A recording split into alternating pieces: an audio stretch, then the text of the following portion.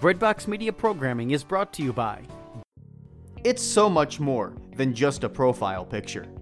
At Catholic Singles, our platform offers you many opportunities to get to know the person behind the picture. Sign up today at CatholicSingles.com. So the mind is always the battlefield. The mind is the battlefield even when somebody has a gun pointed to you, in that a belief struck a thought, struck an action, and subsequent events came as such.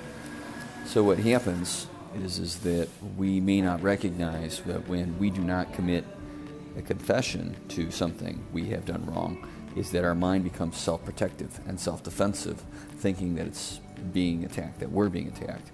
So it tends to forget or assumedly forget of what the person did wrong.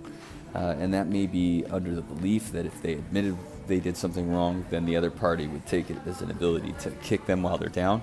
But what it blocks is true reconciliation. So if you don't admit what you did wrong and another party forgives you anyway, and then you continue to participate with that individual, is that it becomes permission to allow it to happen again.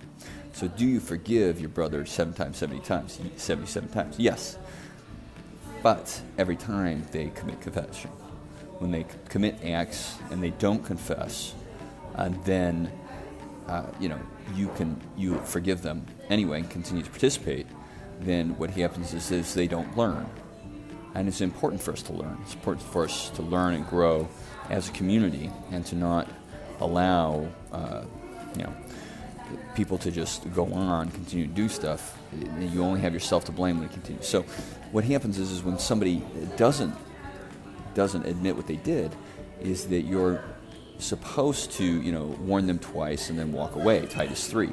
Because if you don't walk away, then what happens is that you'll be frustrated when in fact they could just be blocking themselves from emotionally viewing what they did wrong. And what they did wrong may be in response of something they think is happening from you that's not, which is really something deep down from their past.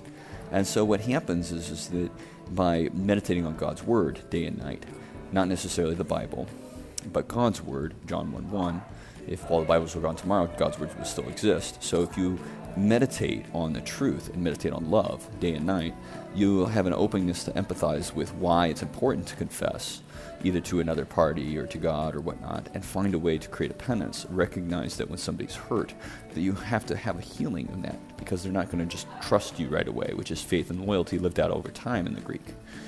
And so, people trust when they see acts of genuine repentance, behavior, a penance. You're working through something you recognize was a trauma for somebody, so they're not going to trust you right away because maybe you committed to harm them and expected them to accept your harm as who you are, but not reciprocate in accepting them for who they are.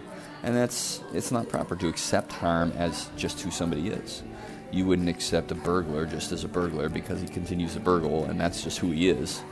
And so you wouldn't accept, people disrupting your life in a irregular way either. And so it's important that as we pursue the thoughts onto truth and love, that we can reconcile ourselves, what's in our heart, the malice within our heart that continues in action that's not proper, that we can confess for in response to somebody else's harm towards us. Now, if we can do that, we can hope that the other party might confess and reconcile what they've done or they continue to do, but it's not that they will.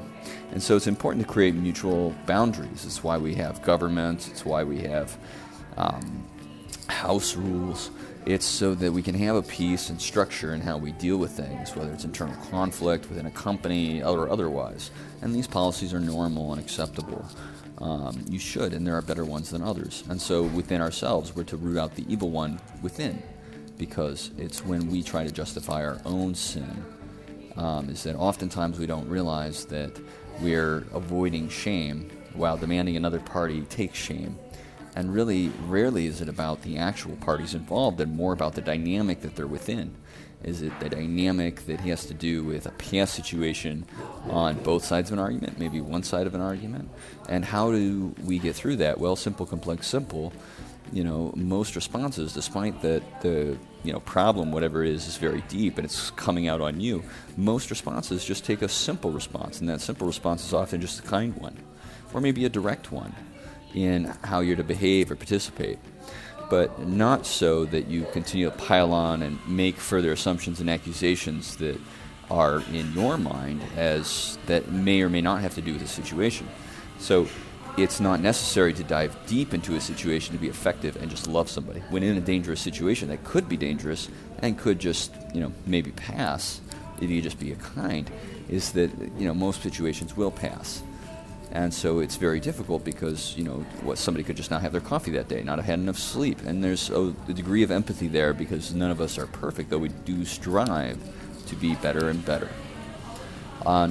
So as we learn, as we grow, we realize that there's a formula for this. There's a formula within our own memories and how if we justify sin, that we'll actually not be able to see when it's going to come towards us because we actually believe it's normal.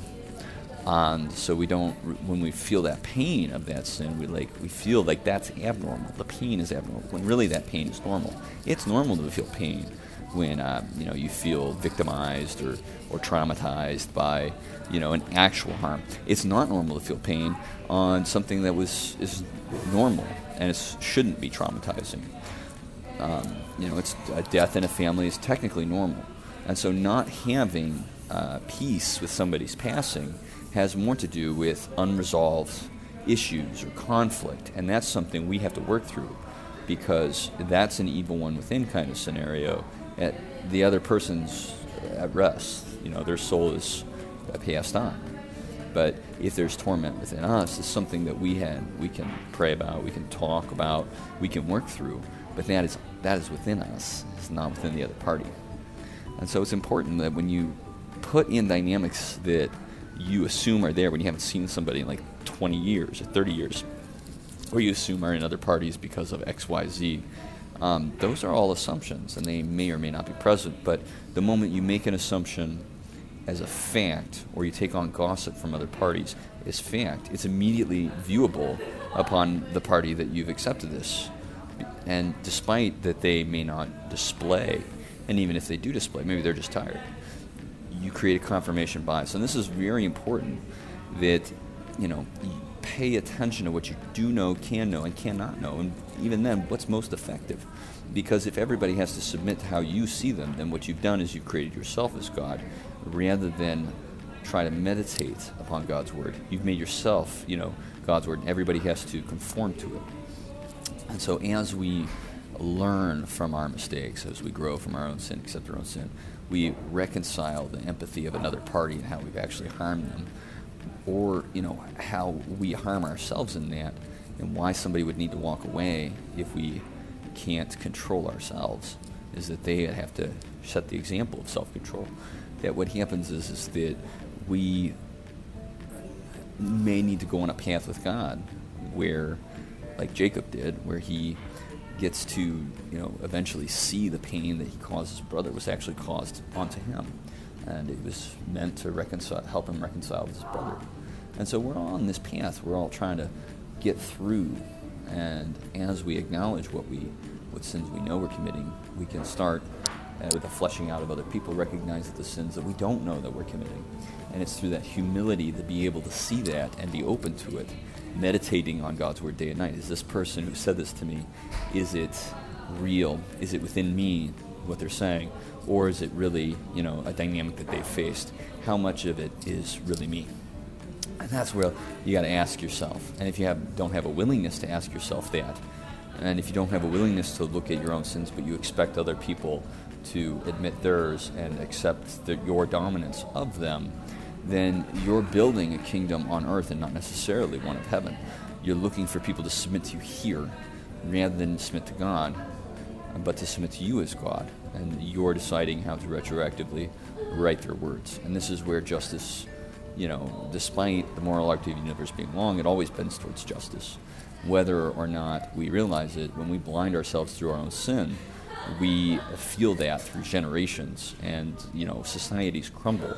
Character is what lifts us up, and it's our willingness to look at that deeply and change and alter course towards better character that allows societies to rise and fall.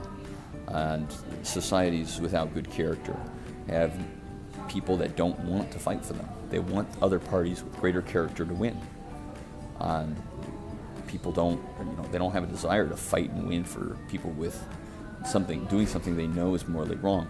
They might for what they might have on Earth, but that's why a bunch of farmers will be the best fighting force in the world. It's what's true, for what's loving. Breadbox Media programming is brought to you by Jack Kane Ford. Find your next Ford Tough vehicle at kaneford.com.